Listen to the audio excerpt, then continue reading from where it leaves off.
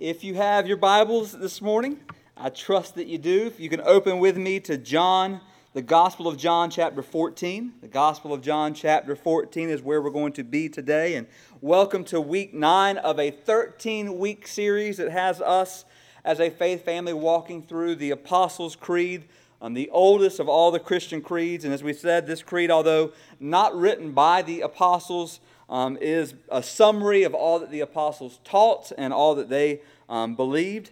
And as we've been saying from week 1, when the early church, whether right before being baptized or whether right before their time in the Word, when they stood and recited this creed, it was simultaneously their greatest act of rebellion, because they were rebelling against the thoughts and the beliefs of their day, and it was also the greatest act of allegiance. They were united together, saying, this is what unites us. This is what we believe. And in both senses, we need to continually rebel against the popular and secular narratives of our day that tells us things that God's Word says is not true. And sometimes we believe things that God's Word doesn't say. And we need to rebel against that, while at the same time, we need to be brought closer together as a people of God by what we believe, by this which is true. And in immersing ourselves in what we believe, today we come to the phrase, I believe in the Holy Spirit. I believe in the Holy Spirit. And with that phrase, we enter into the third major section of the Creed. And kind of as we said, it's worth remembering, the Apostles' Creed is a Trinitarian creed with a section devoted to the Father, a huge section devoted to the Son, and then a final section devoted to the Holy Spirit. And it's amazing that although the word Trinity never appears in the Bible, you won't find that word in the Bible, the truth and the reality of it sure does. And the biblical Christian view that we hold, that we look at in the Word, that of course that we sing about, is that the Godhead is God, is three distinct persons, and yet He is one. All persons of the Trinity are equally omniscient, omnipotent, omnipresent, eternal, unchanging. Because of that, we're able to sing like we just did, Father, we love you, glorify your name. Jesus, we love you, glorify your name. Spirit, we love you, glorify your name. And let me just say this, we believe in the Trinity not because we understand it all, because we don't. We believe in the Trinity because the Word of God reveals it. The Word of God reveals to us that God the Father, God the Son, God the Holy Spirit, and yet God is one. And when it comes to the Holy Spirit, this is where there's a lot of different beliefs, and this is where we kind of spread out a little bit. And people tend to think wrongly about the Holy Spirit concerning who He is and what He does. Many people view the Holy Spirit as kind of like the weird uncle in the family that shows up at the family reunion and makes things awkward. You know that uncle. Everybody has that. If you don't know that uncle, you might be that uncle or that aunt. But many people think of the Holy Spirit in that way. He shows up and things get a little awkward, or they equate the Holy Spirit to emotionalism or to spontaneity, that the Holy Spirit shows up and things get out of control really, really quick. And unfortunately, sometimes people remove the Holy Spirit from all that all the beauty that the Bible informs us that He is and that He does for us. I love that the Celtic Christians had a name for the Holy Spirit, and they called Him Angad-glas, which means the wild goose. They called the Holy Spirit the wild goose. Yet yesterday our family was at Arlington Park Cemetery doing the final service for my Uncle Jack, and we were there, and my uncle lived a block from the cemetery, so as kids, we were always down at the cemetery. We would run things, and so the Strickland kids were down in the hanging out there, and of course, it was our gang against a gang of these wild geese that would hang out, and of course, we would try to take our turf. These geese would fight back and take their turf. We told stories yesterday of every single one of us being bitten on our backside as we got too close, tried to run away, and the geese would attack us. And of course, for some reason, we kept going back. But just think about that picture. And from a child's standpoint, thinking about a goose in our days, it was great, but it was also terrifying. It was exhilarating, but yet fearful. And then think about that picture of the Holy Spirit, untamed, unpredictable, yet totally in control, totally purposeful, totally organized, totally powerful. And we have been given a gracious responsibility in the day and time in which we live, that we can know and we can experience the Holy Spirit.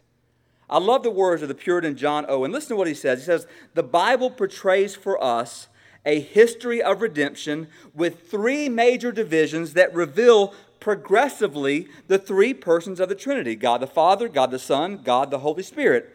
We live in a unique climactic period of redemptive history, the days of the Spirit.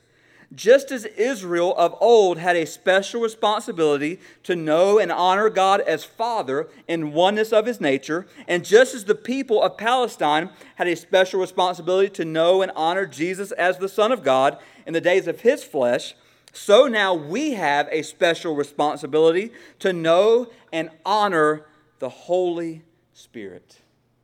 Listen to that, brothers and sisters. We have a responsibility, not just a privilege. We have a responsibility to know and experience the Holy Spirit of God. And how thankful we should be that we were born. And let me just remind us of this. None of us had control of that, where we would be born, the time we'd be born. But we were born in a day when the fullness of God's nature as three in one has been revealed. When the various ministries of the Trinity, the Father, Son, and Holy Spirit, have been displayed before us, have been offered to us, not just for experience, but for us to enjoy. To enjoy God as our Father, Christ as our Savior, the Holy Spirit as our minister and illuminator and comforter and helpers. We're going to see today. So what we're going to do this morning, again, as we normally do, we're going to, just a second, stand and with deep conviction, we're going to recite the Apostles' Creed together. And then we're going to let that point us always to the authority of the Word of God before us. So if you're able, we're going to ask you to stand. We're going to read the Apostles' Creed, recite that together, and then we're going to let that push us and point us to John chapter 14. So if you could join me. I believe in God the Father Almighty, creator of heaven and earth, and in Jesus Christ, His only Son, our Lord, who was conceived by the Holy Spirit, born of the Virgin Mary, suffered under Pontius Pilate, was crucified, dead, and buried. He descended to hell. The third day He rose again from the dead. He ascended to heaven and sits on the right hand of the Father Almighty, from whence He shall come to judge the living and the dead. I believe in the Holy Spirit, the Holy Catholic Church, the communion of the saints, the forgiveness of sins, the resurrection of the body, and the life everlasting. Amen. Now, if we can look at John 14, beginning at verse 15, reading through verse 21, remembering these are the words of Jesus. He says this: "If you love me, you will keep my commandments. And I will ask the Father, and He will give you another helper to be with you forever, even the Spirit of truth, whom the world cannot receive, because it neither sees Him nor knows Him. You know Him, for He dwells with you and will be in you. I will not leave you as orphans. I will come to you. Yet a little while, and the world will see me no more, but you will see me. Because I live, you also will live. In that day you will know that I am in my Father, and you in me, and I in you. Whoever has my commandments and keeps them, he it is who loves me, and he who loves me will be loved by my Father, and I will love him and manifest myself to him." Let's pray together. Father, we come before you now, coming to the subject of the Holy Spirit, the third person of the Trinity. God, the Spirit of God, God Himself, and we come before you, Holy Spirit, asking that you would show us, reveal to us, illuminate to us the truth of who you are. Lord, that we would see you, desire you, want you, understand our need for you in so many areas of our lives. Lord, just lead us into your word and lead us by your Spirit. And we pray these things in Jesus' name. Amen. And you may be seated. So when we think about the Holy Spirit, although there is something wonderfully mysterious about the Holy Spirit has been called the assuming member of, or the unassuming member, of the Trinity, the one who doesn't point to himself but points us to Jesus.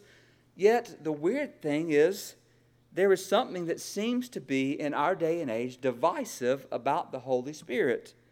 The irony is that the Holy Spirit was given to unite the church, but beliefs about him have divided the church.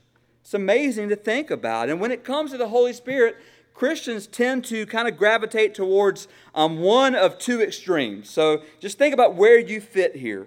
So some pursue experiences of and in the Spirit, oftentimes experiences that don't ever line up with the Word of God, or that they don't really care about what the Word of God says in that way. They listen for voices in their hearts. They seek signs from God in the heavens.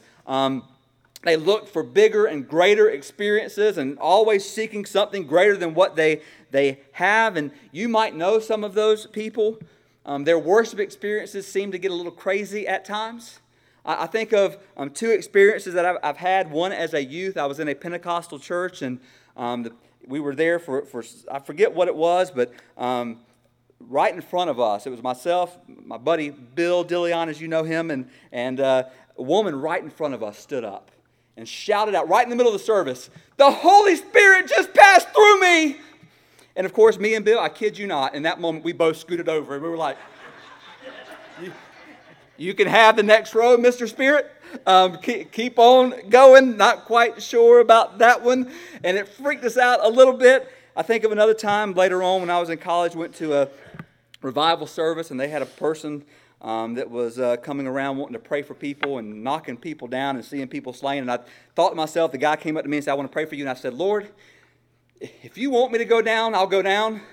But this fool ain't knocking me down. He's not going to knock." So he was praying for me, and he was pushing, and as he was pushing, my foot was back, and I'm like, and I'm pushing against him, and I'm like, he is not going to take, if the Spirit wants me down, I'll go down, but this guy is not going to be the one. So you had that picture, and maybe some of you have had those experiences, and maybe some of you, that's where you kind of gravitate. I'm not making fun in any way whatsoever, just my experiences were kind of funny. But the other side of it, the other extreme, and this is where many Baptists, the camp that we're in, is often we seek to know the Word of God, we seek to obey the Word of God, but we do so without any interaction or any dependence upon the Holy Spirit.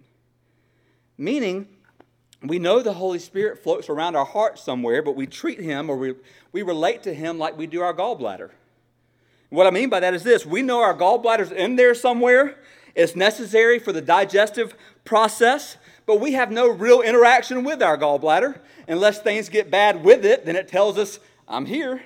And sometimes that's how it is with the Holy Spirit. We have no real interaction until we're in a church service and the pastor starts getting in our business, and the Holy Spirit starts saying, "I'm here," and that's our interaction that we have. Yet, let me just say this, that's not the way we want to respond to the third person of the Trinity, the Holy Spirit of God.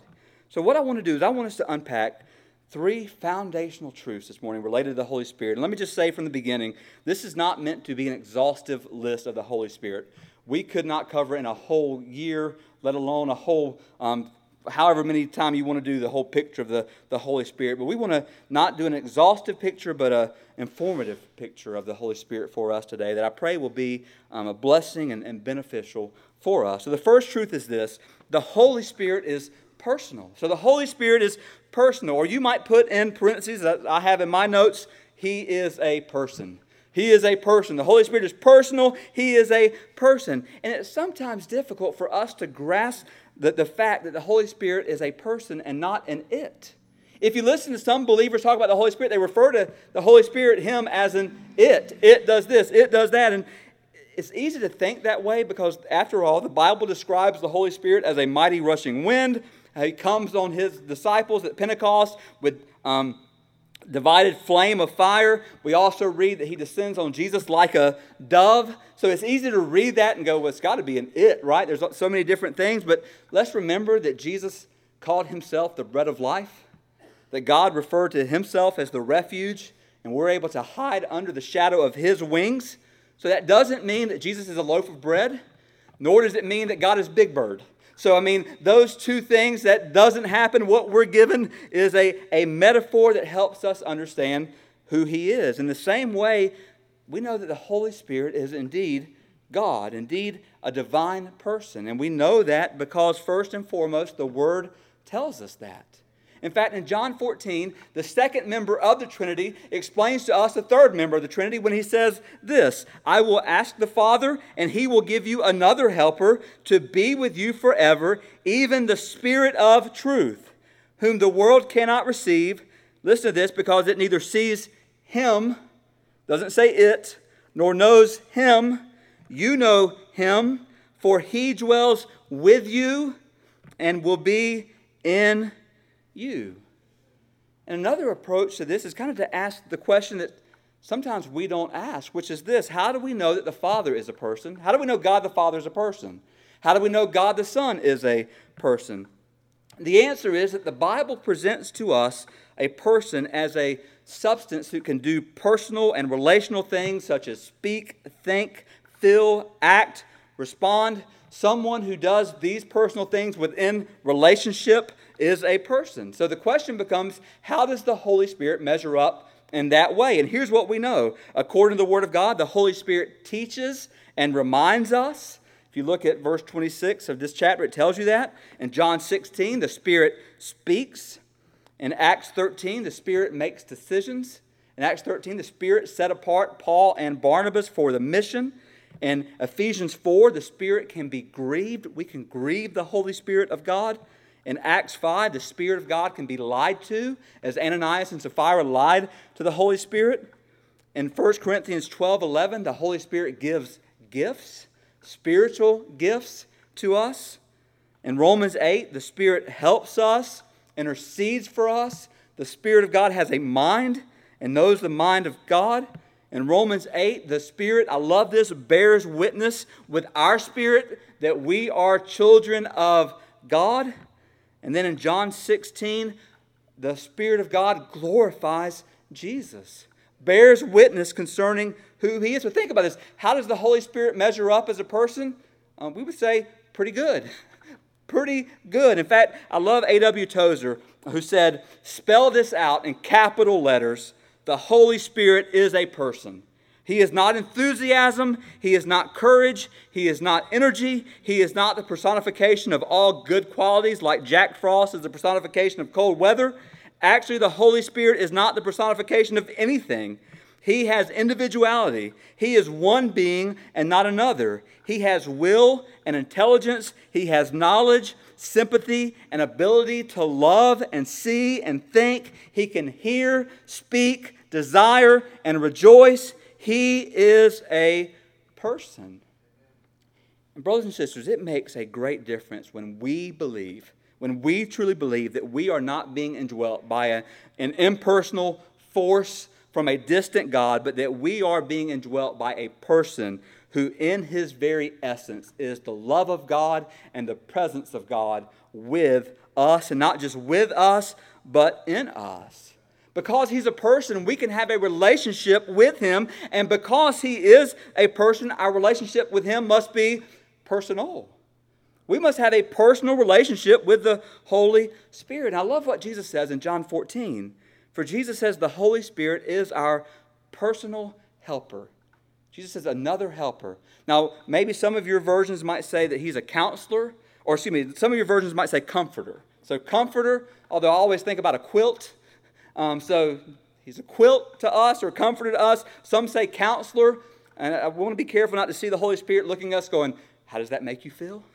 How does that make you feel? We don't want to do that. I love this picture of Jesus as, or the Holy Spirit, as the helper. For the Holy Spirit as our helper gives us a picture of one who stands beside us and one who speaks to us and one who speaks for us. And when Jesus says that word, another helper, that is so powerful. Because just think about the way Jesus responded to his disciples. He had walked along his disciples for 3 years. He called to them, taught them the promises of God. And here's the other side of the Holy Spirit as personal, is that the Holy Spirit, as Jesus walked with his disciples, the Holy Spirit does that for us. He walks beside us. He speaks to us, proclaims to us the promises of God, reminds us of that. Think about this. When our hearts condemn us, and when we feel like, because of our sin, as believers, we are under the condemnation of God, the Holy Spirit speaks to us a louder word. And the Holy Spirit reminds us, according to Romans 8:1, there is therefore now no condemnation for those who are in Christ Jesus. Or the Holy Spirit reminds us, according to Romans 8, nothing can separate us from the love of God that is found in Christ Jesus our Lord. Or when our circumstances make us feel like God has abandoned us, the Holy Spirit speaks to us and says, I will never leave you. I will never forsake you. Or according to Isaiah 43, when you pass through the waters, I will be with you. When you walk through the fire, you will not be burned. As a personal helper to us, the Holy Spirit calls out the love of God over our lives, calls out the assurance to us that God is with us. And let me just finish kind of this section in this way. There are times where the enemy calls out to us. There are times where the enemy calls out to me and the enemy says to me, Micah, you don't measure up. Or, you're not able. You're not able. When that happens, let me just tell you, if this happens to you, let me tell you what to do. I don't argue with that sentence because it's a good one. In fact, it's true. I don't measure up and I'm not able. But in that moment, the helper speaks to me and says this, I'm not able, but Jesus is. Amen. Praise God, Jesus is. He is able. He does measure up. And we're reminded of that, of how the Spirit speaks to us in those moments. So the Holy Spirit is a person. He is personal in all of his dealings with us, which leads us to the second truth. The Holy Spirit is powerful. The Holy Spirit of God is powerful. Think about what Jesus says in John 14:18, where Jesus says, I will not leave you as orphans. I will come to you. The power of the Holy Spirit is that he takes us, who because of our sins are spiritual orphans, and he brings us into his family. He takes us, who because of our sins are dead in trespasses and sins, and he brings us to life. That's a miracle, brothers and sisters. That is power, a powerful miracle. In his book, The Insanity of Obedience, missionary Nick Ripkins, he tells of Russian believers who are right now are experiencing miraculous miracles and signs that rival what we read in the book of Acts. But these believers, he writes, only use the word miracle to refer to conversion. In fact, they say this, they do so because the amazing acts of deliverance that they see pale in comparison to what happens when God, through his Spirit, saves a dead sinner. Just think about that, brother. Let that sink in for a second. Brothers and sisters around the world who are experiencing things that we just read about, and they don't even call those things miracles because they said that can't compare with the fact that God has saved my soul. And the problem is, most Christians in America, if you were to ask them the greatest miracle they've ever seen, they would give you something other than the fact that God had saved their soul. Oh God, forgive us for failing to realize the miracle of God taking us who are dead in trespasses and sins and bringing us to life. Oh, may God forgive us for not seeing that reality. And throughout Scripture, what we see is there are at least 4 things that the Holy Spirit does at our salvation. So when we're saved, 4 things at least that the Holy Spirit does. We're convicted and we're drawn to God by the Spirit, according to John 6:44. We're born again by the Spirit of God. Jesus says in John 3, speaking to Nicodemus, I say to you, unless one is born of water and the Spirit, he cannot enter the kingdom of God. And it says you must be born again. We are indwelt by the Spirit of God when we're saved, according to Romans 8. Think about that. Every child of God at salvation receives the Spirit of God. Does that do anything for us? Do we understand the reality? When was the last time the Spirit of God bore witness with our spirit that we are children of God?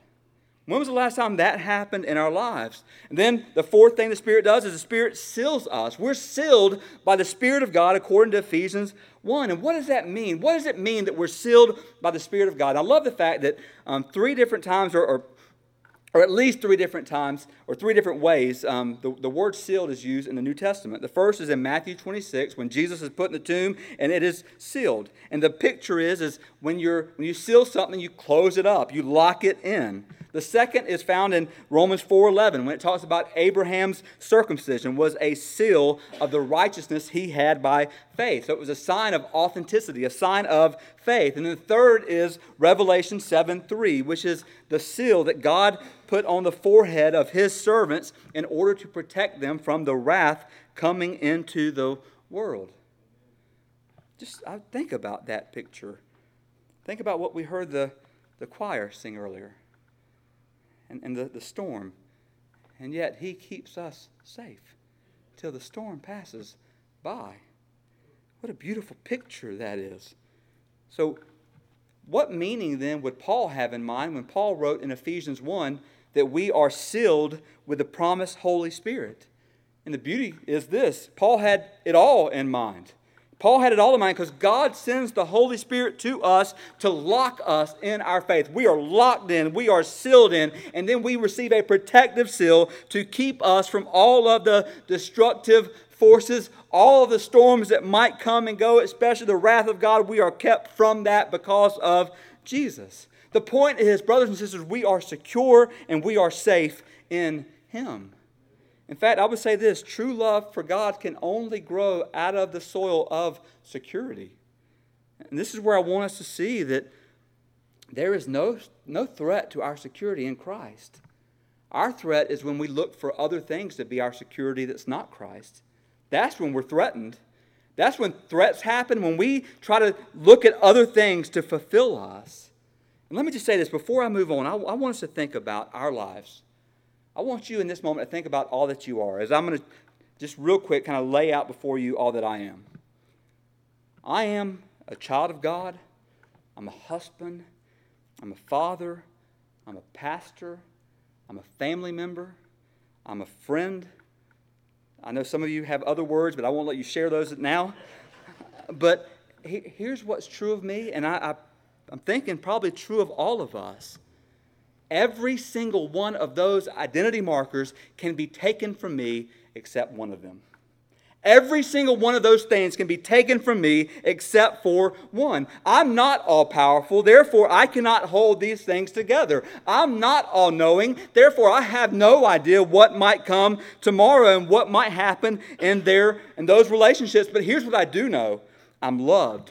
I'm provided for. I'm saved. I'm ransomed by God. I'm a son of God. I've been adopted into His family. That can never be taken away from me, no matter what comes in my life. If I get sick, that's still true. I'm still a child of God. If I die, that's still true. I'm still a child of God. If I'm broke, that's still true. If I'm no longer pastor, that's still true. If every relationship is taken from me, that still remains true.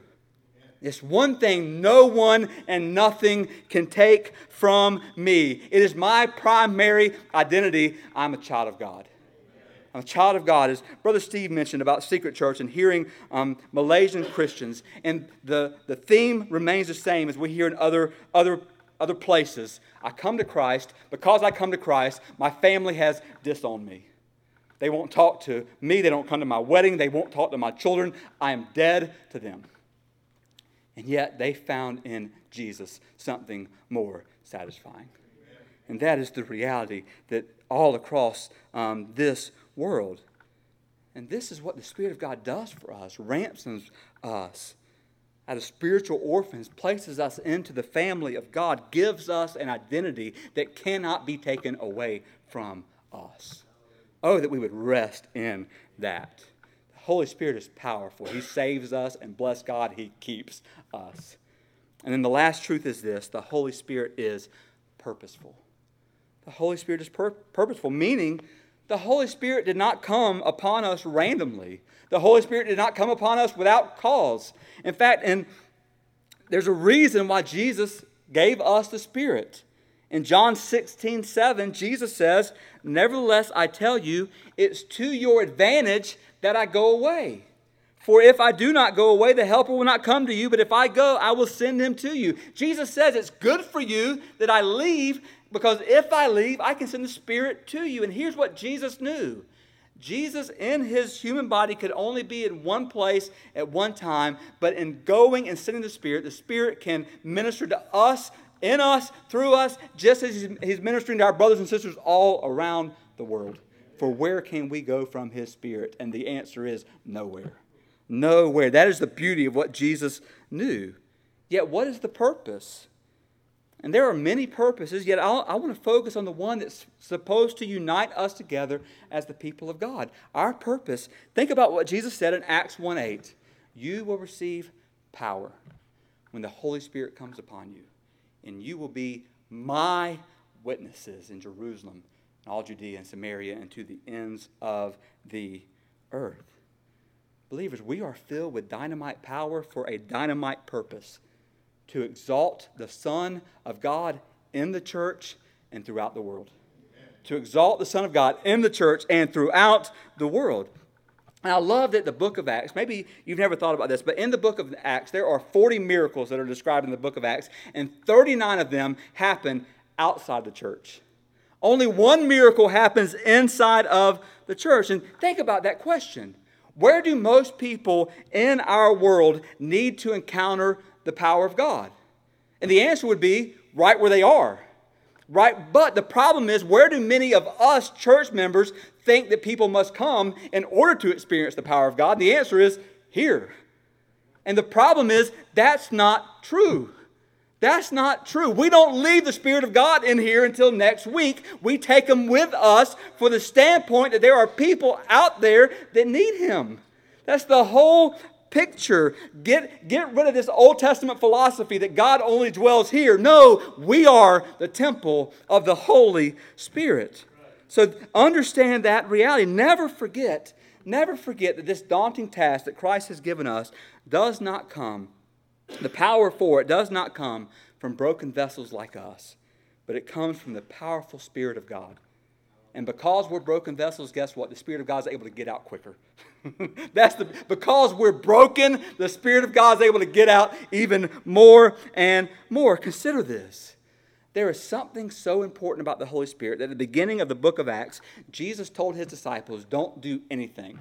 Don't go out with a message. Sit here for 10 days until you receive the Spirit of God. Let that sink in. Millions of people who were living and dying, going to hell, who had never heard of Jesus. And yet Jesus tells them, you sit tight, don't do anything until you receive the Spirit of God. What was so important about the Holy Spirit that even the Great Commission could wait? And here's the answer. The point is, the Great Commission is not something that we do for God. It's something that He does through us.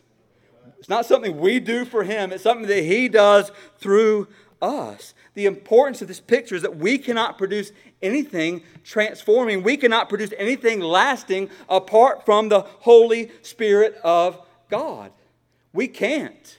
Brothers and sisters, we can use our voice in every way, but unless the Spirit of God comes and invades and convicts, we can do nothing that will last.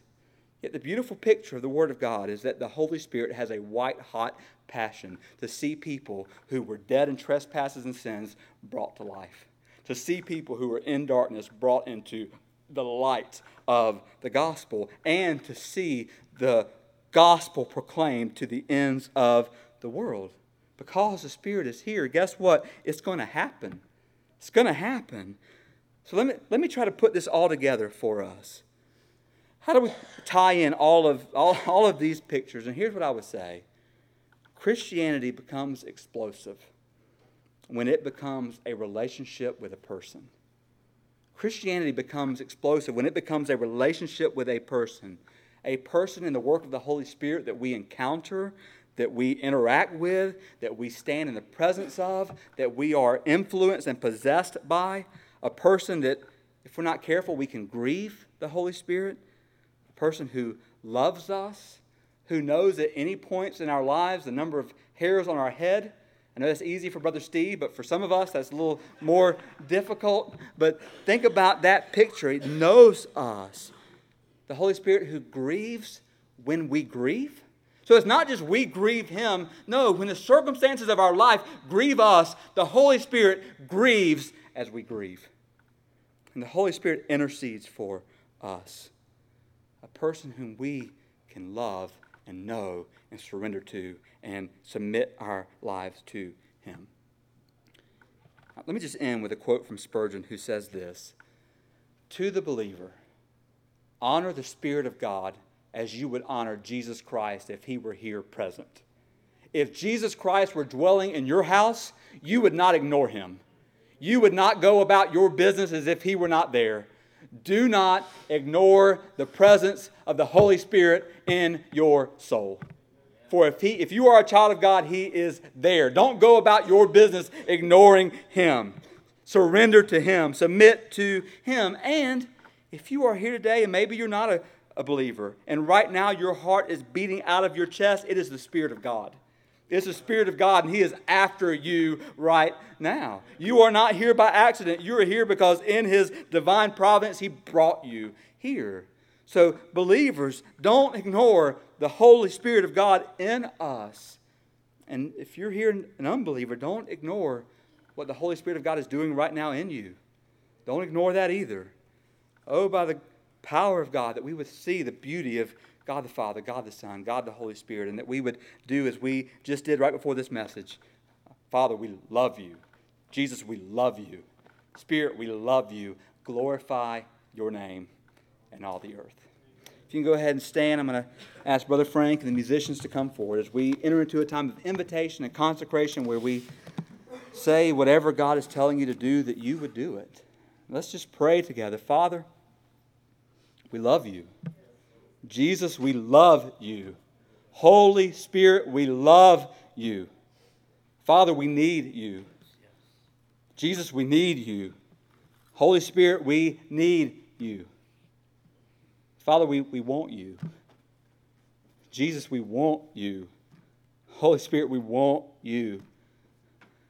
Oh God, today we pray that you would open our eyes by your word, by your Spirit, to desire like never before the relationship that we have been called and given the privilege and the responsibility to walk in. Help us not to ignore the Spirit of God in us.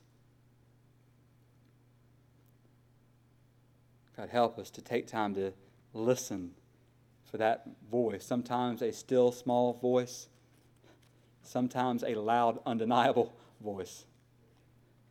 Help us to hear and to respond to that voice, whatever it is. For the child of God today, Lord, may we no longer ignore what the Spirit of God is saying to us.